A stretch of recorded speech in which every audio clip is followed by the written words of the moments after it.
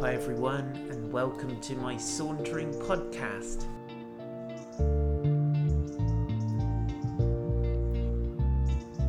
My name is Paul White and I live in a gorgeous place called Weymouth, and this podcast is a collection of saunters that were born in lockdown, but it's also got some additional stuff which is just fresh, hot off the press.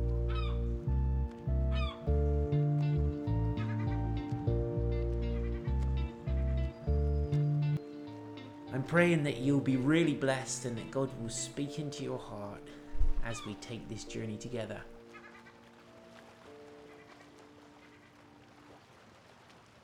So please go ahead and hit the subscribe button to keep updated with the very latest Sauntering podcasts.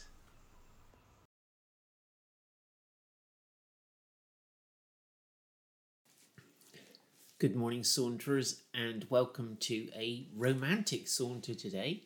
We have a very lovely story, and it's a long chapter, but I think we can do it because most of it's telling a story. So I shall start to read when we've prayed. So Holy Spirit, we welcome you now, and we invite you to speak to our hearts, to take these words and make them live to us and bring revelation and life into our world today. In Jesus' name, Lord, we're asking for an exciting day today, full of your Spirit, full of adventure, full of stories of you at work. In Jesus' name, amen. Good morning, Mary, and good morning, Fliss. Here we go. So, chapter 24, Genesis. Now, Abraham was old, well advanced in years, and the Lord had blessed Abraham in all things. That is quite a statement, isn't it? When you summarize Abraham's life with all of his challenges of faith and all the kind of things that we've already talked about, the obstacles that he has had to surmount, we still can say, in summary, that the Lord had blessed Abraham in all things. That's a great statement. Even though it wasn't all plain sailing, was it?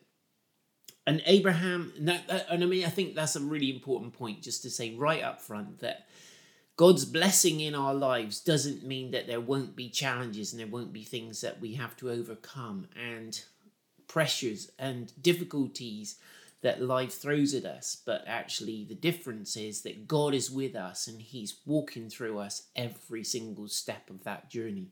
And so God had blessed Abraham. Abraham had become wealthy. He'd now got his child of promise. And sadly, he'd lost his wife. But at 120 something, that's not too bad. 127, she'd done pretty good, hadn't she, the old girl? And Abraham said to his servant, the oldest of all his household, who had charge of all that he had, "Put your hand under my thigh, that I may make you swear by the Lord, the God of heaven and the God of the earth, that you will not take a wife for my son from the daughters of the Canaanites among whom I dwell, but will go to my country, to my kindred, and take a wife for my son Isaac." Right, so this is an unusual thing. It's not something that we do nowadays, maybe for obvious reasons.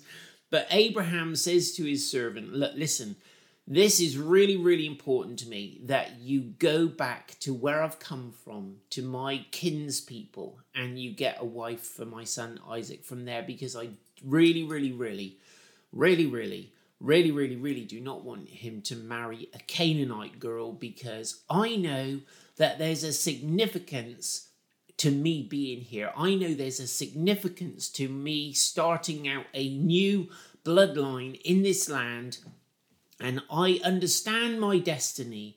I understand the destiny of my son, and therefore I'm asking you to swear solemnly that you will not let him marry one of these girls around here, but actually you'll go back to where I came from and find one of my kinspeople for him to marry." And the way they solemnized this oath, this serious promise, was that Abraham got his old friend, his servant, to put his hand under his thigh into his groin region, which would not be something that generally we encourage. But anyway, this is the way they solemnized their promise in those days. And what Abraham is saying is, what is the most serious thing? I want you to swear by my lifeblood, by my descendants, if you like, that you'll be faithful to me in this matter. And so this guy who'd been with Abraham from the beginning and had been originally in line to inherit everything from Abraham, he said in Genesis 15, didn't he? Shall I leave it all to Eliezer from Damascus? He's my servant. He's the kind of senior guy in my household. He would inherit all of this, but surely this isn't the promise that you've given me. Good morning, Tim and Dean. Great to see you guys.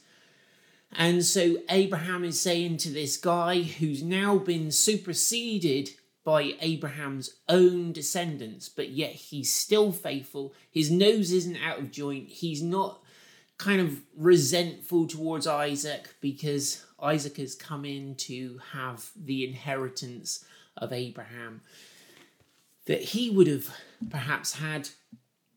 And now Abraham is saying, listen, Eliezer, I need you to be faithful in this. I need you to promise me solemnly that you're going to follow out my wishes to the full. And Abraham said, so the servant said to him, perhaps the woman may not be willing to follow me to this land. Must I then take your son back to the land from which you came? Now listen to this response. Abraham said to him, see to it that you do not take my son back there. The Lord, the God of heaven, who took me from my father's house, from the land of my kindred, and who spoke to me and swore to me, to your offspring I will give this land. He will send his angel before you, and you shall take a wife for my son from there. But if the woman is not willing to follow you, then you will be free from this oath of mine, only you must not take my son back there.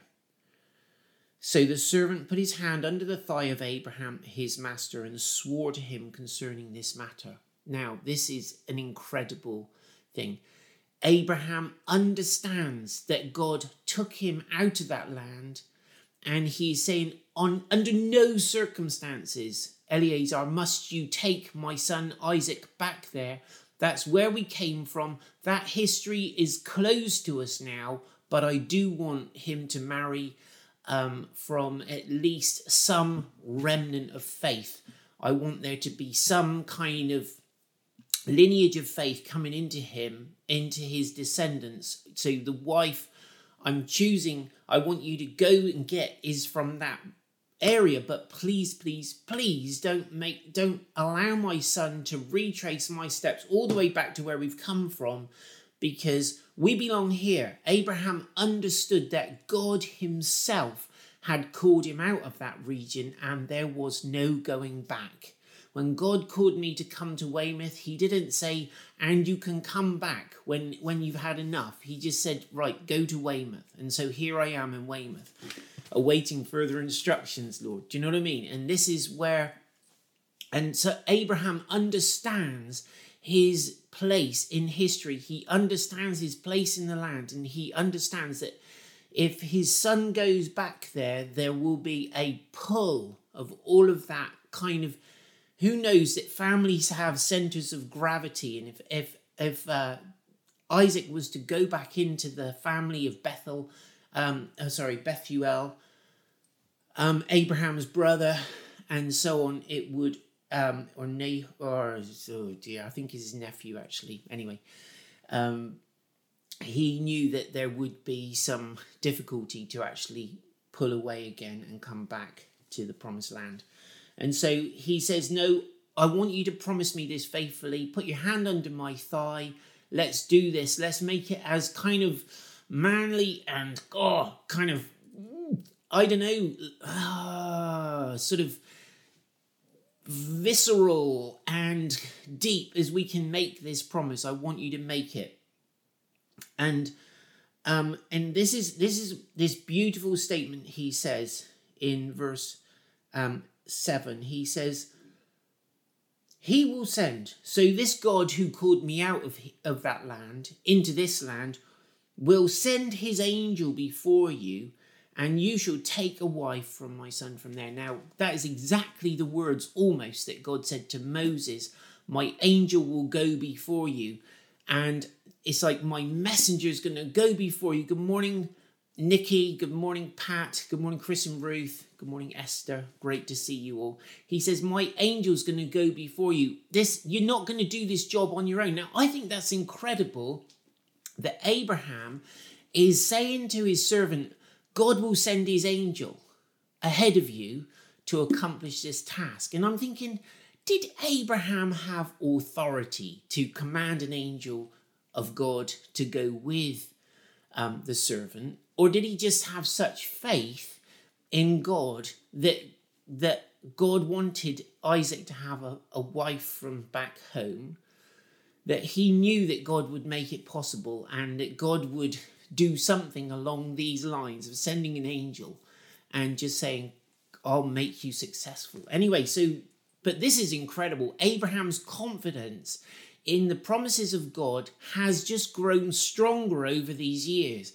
And he's now kind of training Eliezer how to be a man of faith and how to take a journey by faith and how to kind of walk in the spirit, if you like, on this journey that was going to take him, I don't know how many weeks.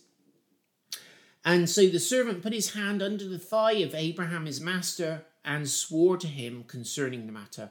Then the servant took 10 of his master's camels and departed, taking all sorts of choice gifts from his master.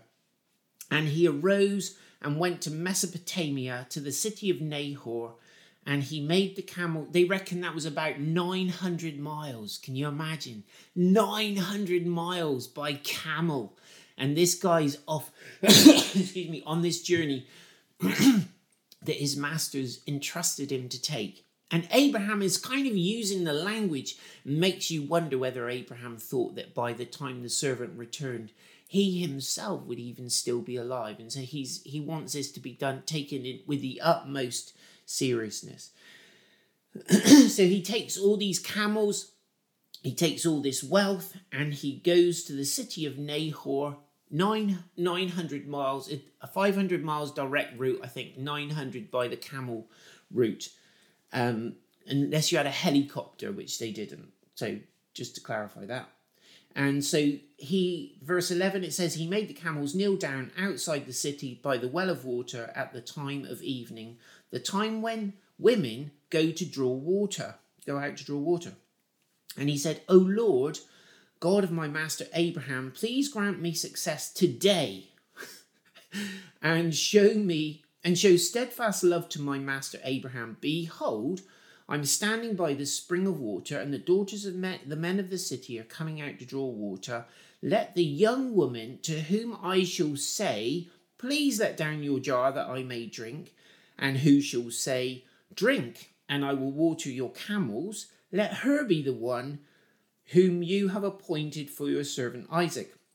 By this I shall know that you have shown steadfast love to my master. So he set this kind of challenge to God, and he's literally praying out this prayer and saying the words when this thing happens in front of his very eyes. And so he said, Lord, here's my little test then for you.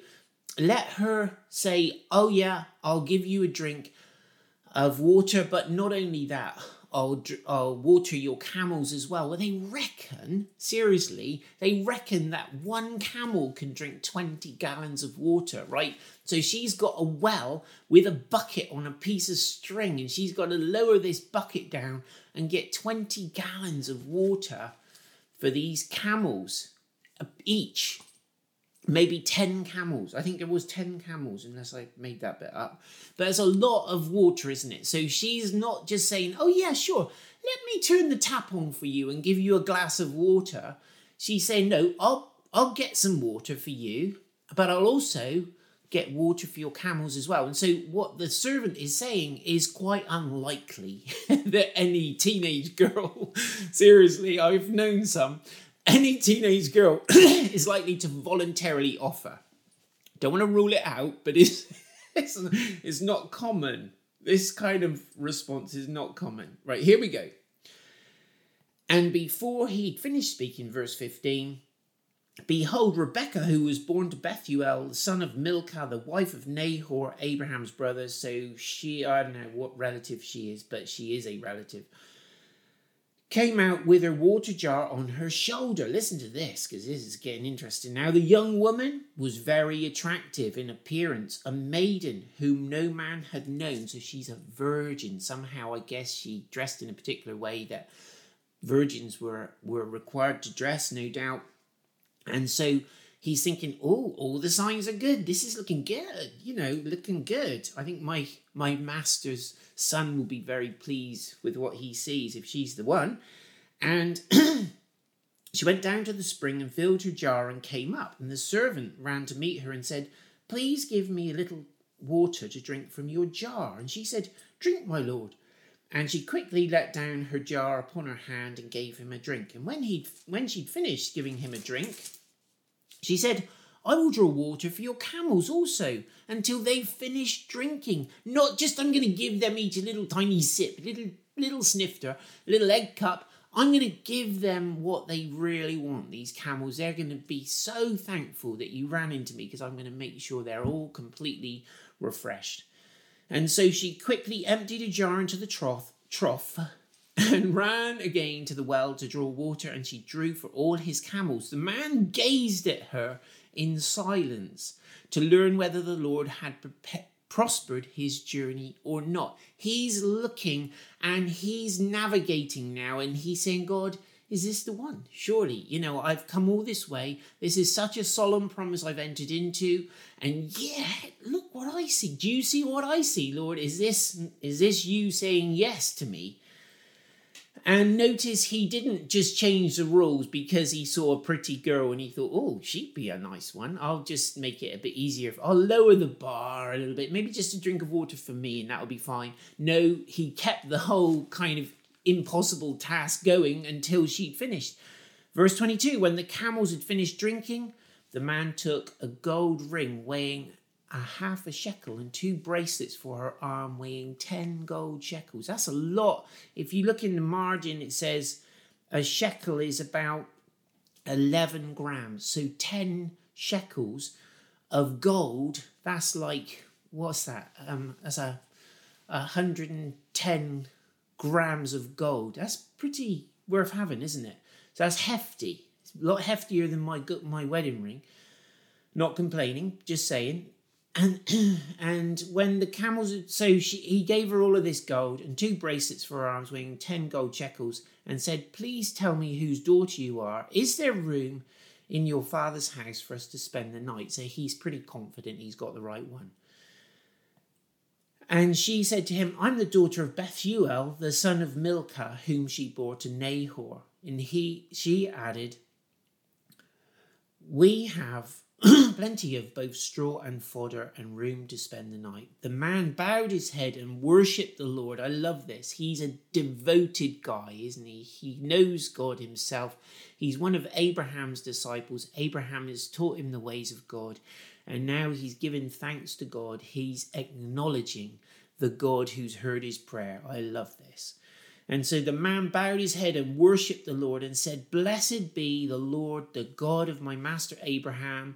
He's not even owning God for himself. He's saying, this is my master's God. He's been faithful to me too, who has not forsaken his steadfast love and his faithfulness toward my master. As for me, the Lord has led me in the way to the house of my master's kinsman. And then, so you imagine you've come 900 miles. The first person you see is the one you've been praying for. Come on, somebody. Just get a little bit excited. I can't hear you cheering, but I'm going whoop, whoop, whoop, whoop, whoop. This is amazing. This is 900 miles. The first person he runs into is the one that God has set him up to meet. I love it. It's so good. Oh, man. If anyone's having a bad day, this is a good story to cheer you up. And so here we go. And then the young woman ran and told her mother's household about these things. Rebecca had a brother whose name was Laban. We will come to Laban. He's an interesting guy. He crops up in the story now and a bit later. Good morning, Fran, and good morning, Fliss, and good morning, Anna. He will crop up in the story a bit later on, but for now, let's just say Laban has got his eye on the prize. He's not easily... So the minute he sees the gold, he's in the picture. Oh, hello, I'm Laban. How nice to meet you. And so Laban ran out towards the man to the spring. As soon as he saw the ring and the bracelets on his sister's arm, he heard the words of Rebekah, his sister. Thus the man spoke to me. So Rebekah's telling him the story. He went to the man, and behold, he was standing by the camels at the spring, and he said, "Come in, O blessed of the Lord. Why do you stand outside? For I have prepared the house and the place for the camels. Please, please, please," and all this stuff. So, so the man came to the house and unharnessed the camels and gave straw and fodder to the camels, and there was water to wash his feet and the feet of the men who were there with him. Then food was set before him to eat, but he said, "I will not eat until I have said what I have to say." And he said, "Speak on." This is important. He's on a mission. He's not about to be waylaid by lots of feasting and drinking and carousing or whatever kind of style they like to celebrate in his house. He's actually here to do a job. He's going to get this job done before he even sits down to eat. And so everyone is saying, like, well, yeah, sure, speak on. Verse 34, so he said, "I'm Abraham's servant. The Lord has greatly blessed my master, and he has become great." Well, I'm sure the evidence of the gold and all the rest of it was kind of speaking volumes. "He has given him flocks and herds, silver and gold, male servants, female servants, camels and donkeys. And Sarah, my master's wife, bore a son to my master when she was old. And to him he has given all that he has." Now, there's no resentment in the heart of this guy, thinking that could have all been mine. He's just really happy. And verse 37, he says, "My master made me swear, saying, 'You shall not take a wife for my son from the daughters of Canaan, the Canaanites in whose land I dwell, but you shall go to my father's house and to my clan, and shall take a wife for my son.' And I said to my master, 'Perhaps the woman will not follow me.'" So he's telling the whole story in every detail, every twist and turn. "But he said to me, 'The Lord before whom I have walked,'" this is such a powerful statement, "'will send his angel with you and prosper your way.'" The Lord the Lord before whom I have walked will send his angel with you and will prosper your way. And so Abraham, in 100 and whatever many years of age, was saying, "Listen, I've walked with this God. I know he's faithful. He'll go with you and he'll prosper you in your way. You should take a wife for my son, from my clan and from my father's house, and then you'll be free from my oath when you come to my clan. And if they will not give her to you, you will be free from my oath." So he's saying, this is why I'm here. I'm here under oath. I only get free from that oath when I complete my mission. If you say no, fine, I'm also free, but I've come and I've got a job to do. Verse 42, "I came today to the spring and said, 'O Lord, the God of my master Abraham, if now you are preparing the way that I go, behold, I am standing by the spring of water. Let the virgin who comes out to draw water, to whom I shall say, please give me a little water from your jar to drink, and who will say to me, drink, and I will draw for your camels also, let her be the woman whom the Lord has appointed for my master's son.' Before I finished speaking in my heart, behold, Rebekah came out with her water jar on her shoulder, even before I finished speaking. And she went down to the spring and drew water, and I said to her, 'Please let me drink.' She quickly let down her jar from her shoulder and said, 'Drink, and I will give your camels drink also.' So I drank, and she gave the camels drink also. Then I asked her, 'Whose daughter are you?' And she said, 'The daughter of Bethuel, Nahor's son, whom Milcah bore to him. So I put the ring on her nose and the bracelets on her arm. I would imagine she was thinking, gosh, this is interesting. This hasn't happened to me lately. And so I put the ring on her nose and the bracelets on her arms, and I bowed my head and worshipped the Lord and blessed the Lord, the God of my master Abraham, who had led me by the right way to take the daughter of my master's kinsman for his son. Now then, if you are going to show steadfast love and faithfulness to my master, tell me, and if not, tell me, that I may turn to the right hand or to the left. So he's saying, I need to know what's going on. Before we sit down and eat this meal, have we got a deal? Am I taking the girl or not? Because I'm not going to sit down and start eating until this matter is resolved. And then Laban and Bethuel, Laban right in there in the middle of the negotiations for money. Laban and Bethuel answered and said, the thing has come from the Lord, and we cannot speak to you, good or bad. Behold, Rebekah is before you. Take her and go, and let her be the wife of your master's son, as the Lord has spoken. So they can see God's hand in it. And back in those days, the family, the male members of the family got to decide who the girl married. Yeah, anyway, we can think about that. That's not currently how we do it, but that's how they did it. And so they were saying, we can see that this is God. We're going to let her go with you. And verse 52, when Abraham's servant heard their words, he bowed himself to the earth before the Lord. Again, he's worshipping. He knows that he's got the right one. And now the people have said yes. They've signed their release papers, if you like. And the servant brought out jewelry of silver and gold and garments. So all that she had before was just a little kind of appetizer, and now he's opening up the saddlebags and showing all the stuff that he's brought. And I'm sure everyone's eyes were as wide as saucers, and he gave them to Rebekah. He also gave to her brother and to her mother costly ornaments. I'm sure they were delighted. And he and the men who were with him ate and drank, and they spent the night there. And when they arose in the morning, he said, send me away to my master. So he didn't want to stay. He's not for building a social life with these people. He wants to get on back, mission accomplished before anything goes wrong. Her brothers and her mother said, let the young woman remain with us a while, at least 10 days. After that, she may go. But he said to them, see, here's the suction of the family, just saying, just kind of, don't be in such a rush. What's the problem? A couple of days, maybe 10 days, let's enjoy ourselves and see what else you got in your saddlebags, maybe. And the young woman, and after that she may go.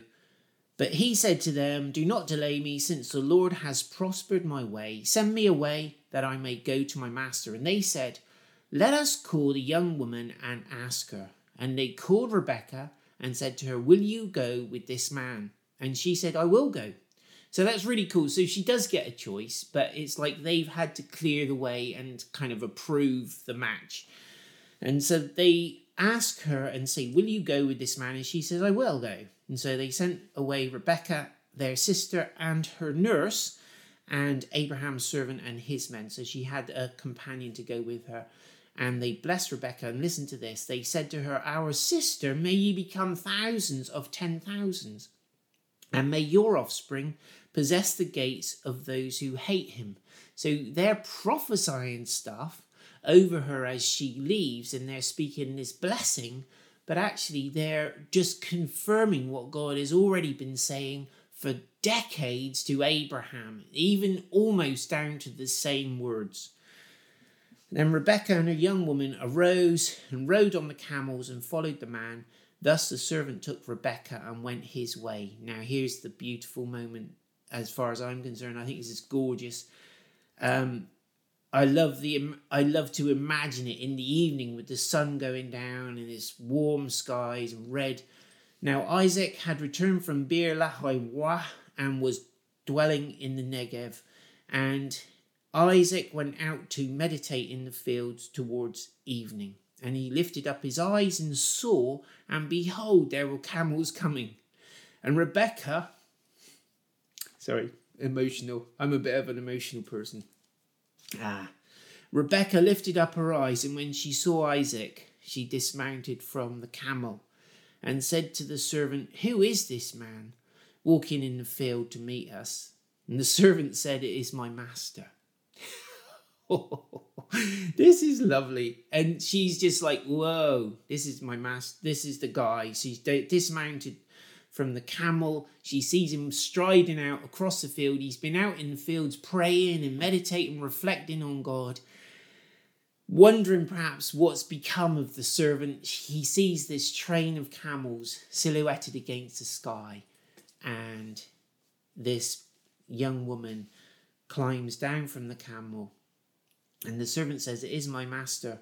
And she took her veil and covered herself, and the servant told Isaac all the things he had done. So here's this gorgeous girl. She's still veiled. Isaac hasn't seen her full beauty, and yet she's no doubt seriously checking him out, and in a very modest, demure kind of way, I'm sure, no doubt. Yeah, very Middle Eastern. And then Isaac brought her to the tent of Sarah, his mother, and took Rebekah, and she became his wife, and he loved her. I know, it's gorgeous, isn't it?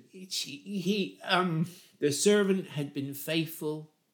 He'd gone on this improbable journey, and the first person he met was the one that God had chosen for Isaac. This is such a powerful picture, folks, of Jesus and the church, his love for his bride. It's just a lovely romantic story, but it's also a picture of Jesus and the Holy Spirit going to gather for Jesus, his bride, from the nations of the earth, and to call her to himself, and to be... All of that stuff is really worth a think about, but the story has so many parallels with, Isaac and Jesus. He's such a foreshadowing of Jesus prophetically. Then Isaac brought her into the tent of Sarah, his mother, and took Rebekah, and she became his wife, and he loved her. So Isaac was comforted after his mother's death. Comfort is a very beautiful thing when God gives it to us. He was comforted from grieving because something beautiful and new and fresh had come into his life. And the comfort that God gives us is the comfort of his own presence. When we're in the middle of grief and he comes and draws close to us, his own presence is the beautiful thing that comes into our lives, that turns our mourning into dancing, turns our sorrow into joy. We have not got any more time to carry on talking about this incredible story, but do reflect on it today. It's an absolute beauty. And may God bless you and bring his comfort into your life, whatever situation you are facing today. In Jesus' name, God bless you.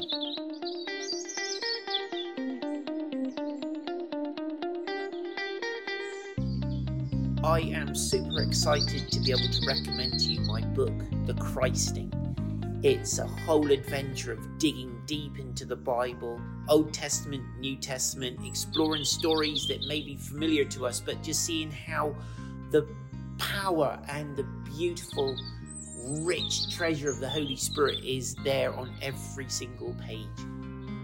And my desire as I share my own stories is that we would get caught up in that adventure together of a life pursuing the supernatural God, where anything becomes possible when we're full of his Holy Spirit.